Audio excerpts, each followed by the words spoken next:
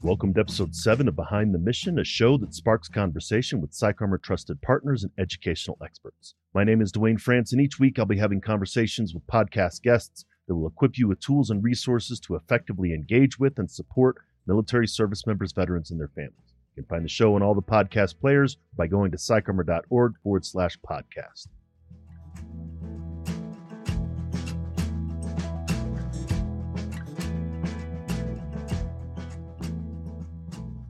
Thank you again for joining us on Behind the Mission. Our work and mission are supported by generous partnerships and sponsors who also believe that education saves lives. Our sponsor this week is PsychArmor, the premier education and learning ecosystem specializing in military culture content. PsychArmor offers an online e-learning laboratory that is free to individual learners as well as custom training options for organizations. This week, I'm having a conversation with two guests talking about the Blue Star Family's Racial Equity Initiative. My first guest, Kathy Roth-Duquet, is an advocate for the role of the military in civil society. She is an author, nonprofit leader, attorney, and former government official. Kathy is the CEO of Blue Star Families, the largest chapter-based nonprofit organization serving active duty of all branches, Guard, and Reserve, wounded and transitioning veterans and their families. Blue Star Families' mission is to strengthen military families in our nation by connecting communities and fostering leadership to millions of people. My second guest is Navy veteran Sinclair Harris. He retired as a Rear Admiral after a 34-year career in the U.S. Navy.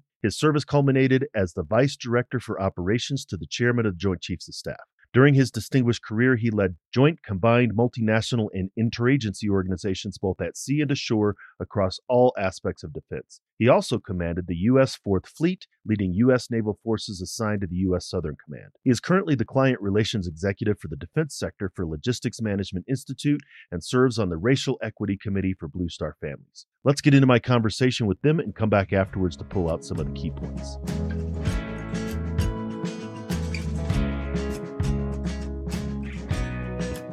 The events of the last several years, but especially 2020, have highlighted the problems in our communities related to diversity and inclusion. One portion of our community may have thought that the problem was solved or hoped the problem was solved. Another very large portion of our community knows that this problem persists because they're experiencing it every day. So, Kathy, why do you think it's important for Blue Star Families to take a role in addressing the racial and ethnic inequities in the military-related community? Addressing racial inequity and lack of inclusion in the military community, it's central to the mission of Blue Star Families. And our mission is to support military families so that they can thrive, making their community stronger, but making our military stronger, because strong military families are the basis of that. We've learned in our research that the key to thriving is having that sense of belonging in the community where you live. What we know is that military families of color do not always enjoy that sense of belonging, and certainly not at the rate that other families do. So that's core to us. We have to address that. It benefits nobody, not our country, not our families, not our military. And we have the opportunity to do something about it. And now's the time. Yes, being able to have those uncomfortable conversations out in the open, it's really necessary. And Sinclair, is one veteran to another, we've heard all of the argument that the military is colorblind, we all bleed green.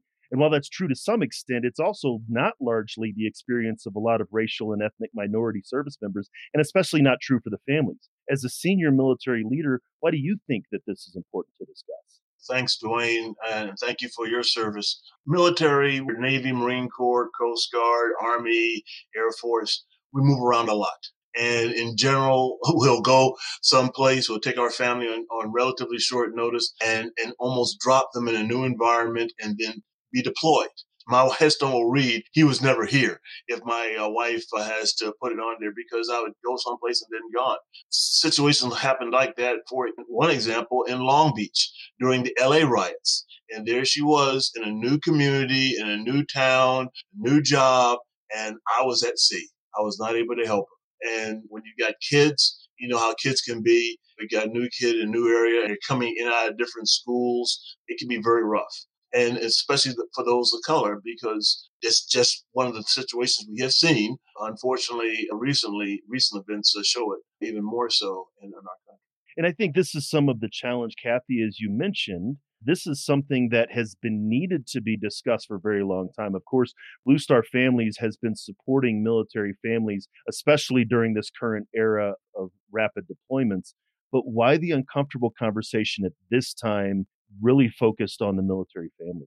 Black Lives Matter movement this summer gave us a huge opportunity to say the country is willing to take on some conversations. We can take a look at things that we've seen and we've known. We were stationed in Beaufort, South Carolina, and I saw those Confederate flags flying everywhere. And that was shocking for me coming from the places I came from. You think, how does this hit the African American family and their kids and their spouse coming here? But it was one of those things you observe and don't discuss. And I think in Blue Star Families, we love to take on the things that people observe but don't discuss, because that's where there's an opportunity for real change. I wish we had taken it on sooner. Black Lives Matter gave us the opportunity to really ramp it up and have the boldness, I think, to pull together our committee, realize that this is an opportunity for major focus that we missed in the past, and to not let it go by again. And so the Blue Star Families Racial Equity Initiative has a number of different parts to it, a number of different programs. Sinclair, you are a part of the Racial Equity Committee. Yes, sir. And our focus, and we were led by Lieutenant General Gwen Bingham, who I'm representing her and the rest of the team today, is a very diverse group that are looking at this challenge holistically across all services, across all ethnicities. And that includes the majority, because at the end of the day, what do we want? We want a stronger American military force that it depends on a strong military family that feel comfortable in new surroundings, that feel welcome, that feel that they're, no matter whether they're in Boston or California, they are part of and appreciated by the America that their spouses defend. And if I could jump in, Dwayne, the Racial Equity Committee really is the leadership of this whole initiative. We convened them starting this summer in July. They met regularly for months to help us shape what the response should be. They helped us put together what that response is, which is that we need more information, both more stories and more data, that we know what one of the problems is, that we have a lack of representation of underrepresented minorities in military support and veteran support organizations, among other places. But this is our world. And that lack of support means that military families of color are less likely to even know about the resources and support that's available to them. And that we had the opportunity to do something about it by creating a fellowship that would recruit and represent and provide leadership for those families today, but also those very same people who become the leaders of military and veteran support organizations across the board in the future. And that really helped us come up with that direction and more. So they're our leaders, and they're flag officers like Sinclair, who we recruited and did not let get out of our sights until he agreed to serve with us. And we're grateful for that. We've got flag officers, we've got senior non-commissioned officers, we've got wounded warriors and caregivers. We have people of different racial backgrounds. And I think that committee is really our strength. And you mentioned the Deploy Fellowships. These are your fellowships that you are encouraging racial and ethnic minorities to be able to be in positions of leadership. A lot of times it's challenging for, as you said, maybe minority military families to even recognize that they have a place if they don't see someone who's in that place. It doesn't bring to that awareness. So I'd like to hear more about the fellowship. Yeah, we're very excited about this fellowship. We're looking for talented Black and Brown members of military families, military spouses, transitioning veterans, adult children of veterans who have that capacity to lead. We'll train them in providing support to military and veteran families through our program. They'll work with us full time for a year, but we'll also give them really top quality leadership training through the Bush Institute, through partners such as Google and IVMF, Red Cross. And then after that year of work with us, they will graduate to a fast track of leadership, either within Blue Star Families or with our partner organizations. And they can help to really transform the space. Many military and veteran support organizations, they have very few people of color on their staff. Some of them have no people of color on their boards. And you can't really serve your community if you're not representing your community. I can jump in, Dwayne, as a personal example. The pin I'm wearing here on my lapel is from the Navy League of the United States. I'm one of the national vice presidents. And while the staff is very diverse, the board is not for the Navy League. And that's one of the reasons why I joined it, because I believe what they're doing is important. It needs to have more diversity. I was just asked recently to do the same for the Navy Marine Corps Relief Society. by Don Cutler, who said, hey, we don't have a very diverse board. And the story goes on and on and on. And I think some of that is if we're only listening to voices like ours, no matter the amount of well intentions that are there, we need to have diverse voices to be able to have diverse solutions to very complicated problems. That's absolutely correct. And I can be raised by women, but I'm not one. And until you walk in her shoes, it's very hard to really understand the challenges that they're dealing with. Same thing for Black or Hispanic and Asian, and it goes on and on. So having a representative leadership for the groups that Kathy has just described, I think makes all of our military stronger, better, and brings more people to the table. Yeah, I'd love to tell another story, Dwayne, if I might. This stuff can feel very real to me, seen through my experience as someone who's Jewish, who the military has taken to far-flung places. And at one point, we were living in Germany, and my kids had chosen to go to German school so they could learn the language. And in 8th grade, when they were learning about the Holocaust, in her class, the German kids were all telling jokes about Jews in concentration camps. And we lost a lot of my family in concentration camps, and we have a couple survivors that my daughter knew. So she would have nightmares at night about her classmates turning her in. It was very scary for her. Now, the kids weren't monsters. They're just kids. To them, it was as remote as joking about gladiators and Romans. So it's not like they were bad guys, but they didn't understand that through the lens of her life and her experience, it was, it changed everything about how she could relate to that school. And so I think it's understanding how to create compassion and awareness in people who aren't bad, but who just don't see a different side of the story. You can see how that has cascading effects. And so I think that helps my level of passion that I have for this issue. And I think the darkness of ignorance, and of course I use ignorance in the lack of knowledge sense, not in the negative sense, but the darkness of ignorance is only dispelled by the light of awareness. And that's really what I see that Blue Star Families is doing, is shining this light, is giving people voices. That's really what all of these conversations have been about, is giving voices to people that have deserved voices for very long, but their voices were silent, where your daughter, her ability to speak up in that classroom to be able to dispel that wasn't there at that time. And really what I appreciate about the efforts that you're doing is it is based on research, right? Because obviously the data is there. The research is another arm of the programs that you're doing with the Racial Equity Initiative.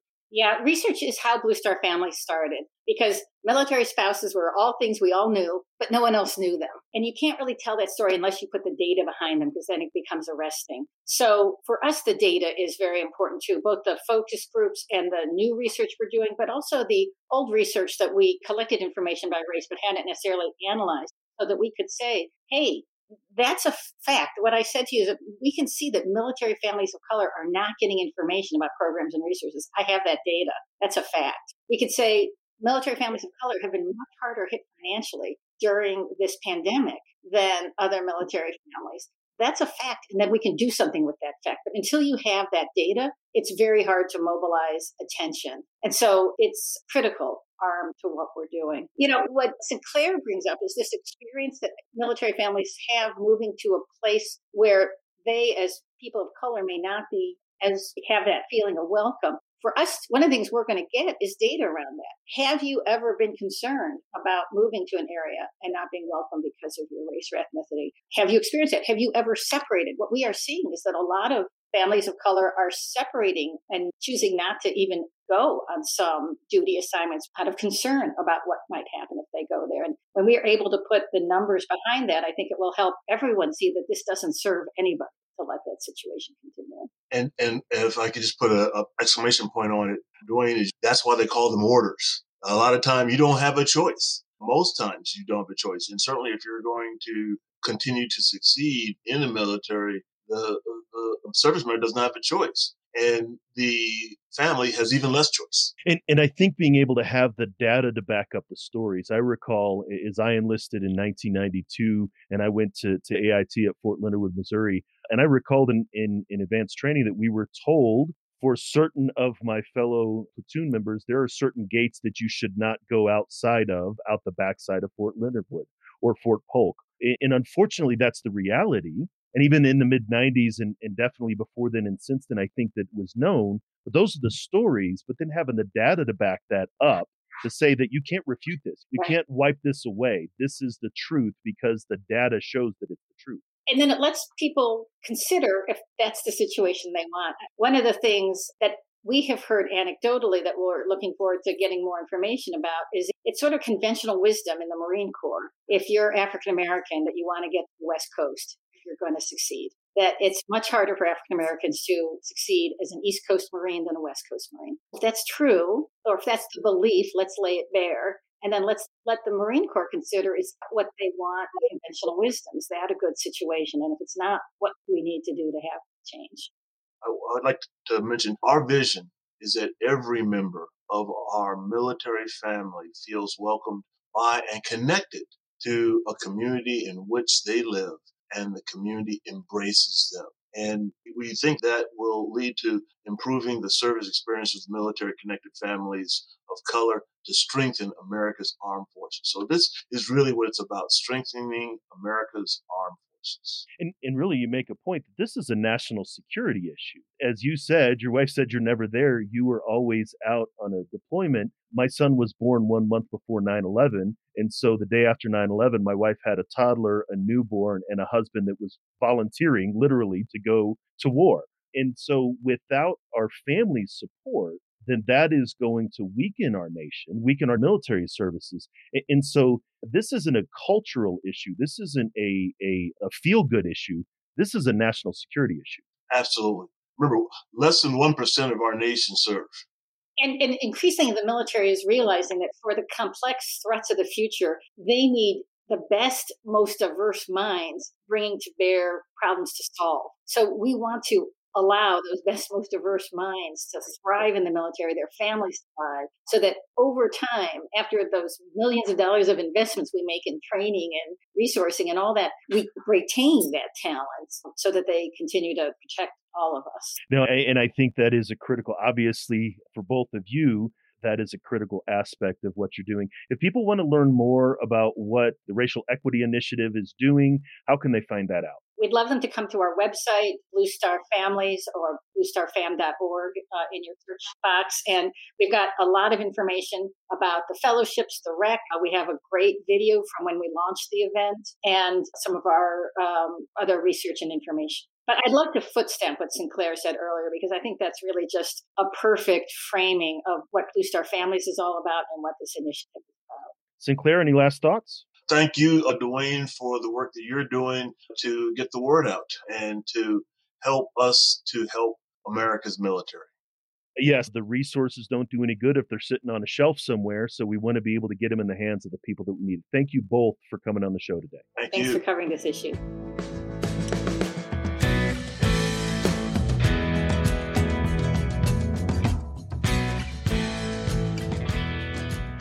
Once again, we would like to thank this week's sponsor, PsychArmor. PsychArmor is the premier education and learning ecosystem specializing in military culture content. PsychArmor offers an online e-learning laboratory that is free to individual learners as well as custom training options for organizations. My conversation with Kathy and Sinclair is specifically related to diversity, equity, and inclusion. This is obviously and absolutely a critical topic, both as a topic related to current conversations going on in our nation and as a topic that has needed to be addressed for many, many years. Like many of the topics we discuss on this show, like suicide prevention, military spouse employment, and military cultural competence, DEI is a subject where there are many who have a lot of subjective experience and objective knowledge about the subject, and others who may not be as familiar with the problems that exist or might not understand them. It may be helpful to define some terms to get some basic understanding. The following descriptions are based on explanations of DEI from the UC Berkeley Center for Equity, Inclusion, and Diversity and the University of Houston Center for Diversity and Inclusion. Diversity is ensuring that the teams and communities we exist in are not all of one type. Diversity is having folks around us that don't look like us, and that includes, but is not limited to, race, color, ethnicity, nationality, religion, socioeconomic status, veteran status, education, marital status, language, age, gender, gender expression, gender identity, sexual orientation, mental or physical ability, genetic information, and learning styles. If everyone around you looks like you, sounds like you, and thinks like you, then you do not have diversity in your surroundings and are missing out on important perspectives that are different from your own. Equity is the guarantee of fair treatment, access, opportunity, and advancement for groups that do not have the same resources as other groups. The goal of equity is to reduce barriers that exist that keep members of the groups I just talked about from achieving the same things as those in non-marginalized groups. Equity is not a zero-sum game. Making things more fair for one group does not take anything away from another group. And advocating for equity in one area for a particular group does not mean that there's no concern for equity for another group. Equity is making sure that the rising tide lifts all boats, not lifting some boats while sinking others. Inclusion is ensuring that traditionally excluded individuals and groups are involved in processes, activities, and decision-making in a way that shares power and ensures equal access to opportunities and resources. Just because a team or organization has minority representation, that does not make them inclusive. That makes them diverse to a certain extent. But if those minority representatives do not have equal voice with everyone else, then the team is not inclusive. As both Kathy and Sinclair identified in our conversation, the topic of DEI, as it relates to service members, veterans, and their families, is not just some feel-good, treat everyone well concept. It is about treating everyone fairly and not causing harm to others, which is what I believe is a basic tenet of our humanity. But it is also a national security issue. As the old saying goes, we are only as strong as our weakest link, and the strength of our nation's military is weakened by the stain of discrimination, prejudice, and intolerance. Our military is an all-volunteer force and is likely to remain that way for a very long time. If we do not ensure fair treatment of female service members, then those who have served will often caution against young women joining the military. The consequence of this is having a less diverse and inclusive fighting force and increasing barriers of achievement for women, not reducing them. If a person of color or someone with a particular sexual orientation do not see others treated fairly in the military or see veterans in these populations harmed in some way, then that can cause them not to speak up, to avoid confrontation, and to not engage in the wider discussion.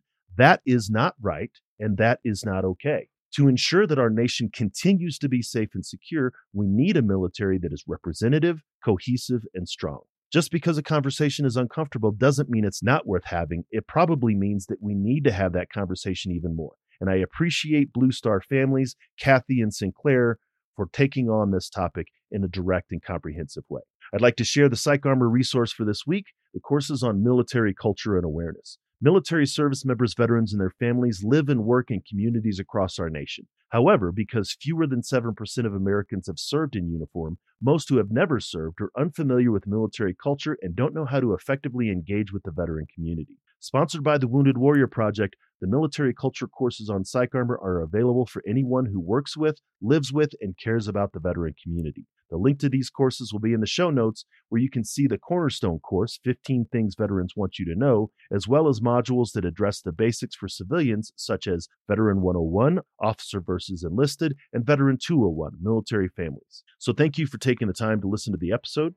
Make sure to take a look at the show notes, which you can find at psycharmor.org/BTM07, as well as on the PsychArmor website. You will find the link to everything we talked about in today's show, as well as hundreds of online training videos delivered by nationally recognized subject matter experts who are committed to educating the civilian community about military culture. All of these courses are free to individual learners. Thank you for joining me on this episode and for continuing to join us on this journey. You wouldn't be listening if you didn't care, and it's that curiosity and passion for supporting service members and their families that we want to encourage and increase. Come back each week for another conversation, and make sure to engage with PsychArmor on social media to let us know what you think about the show. I'd like to express special thanks to Operation Encore and Navy Seahawk pilot Jerry Maniscalco for our theme song, Don't Kill the Messenger. This show was produced by Headspace and Timing, and all rights to the show remain reserved by PsychArmor. Feel free to share the show. In fact, we would like for you to do that, but make sure you let folks know where you heard it. Join us next time for another great episode, and until then, stay aware, get educated, and be well.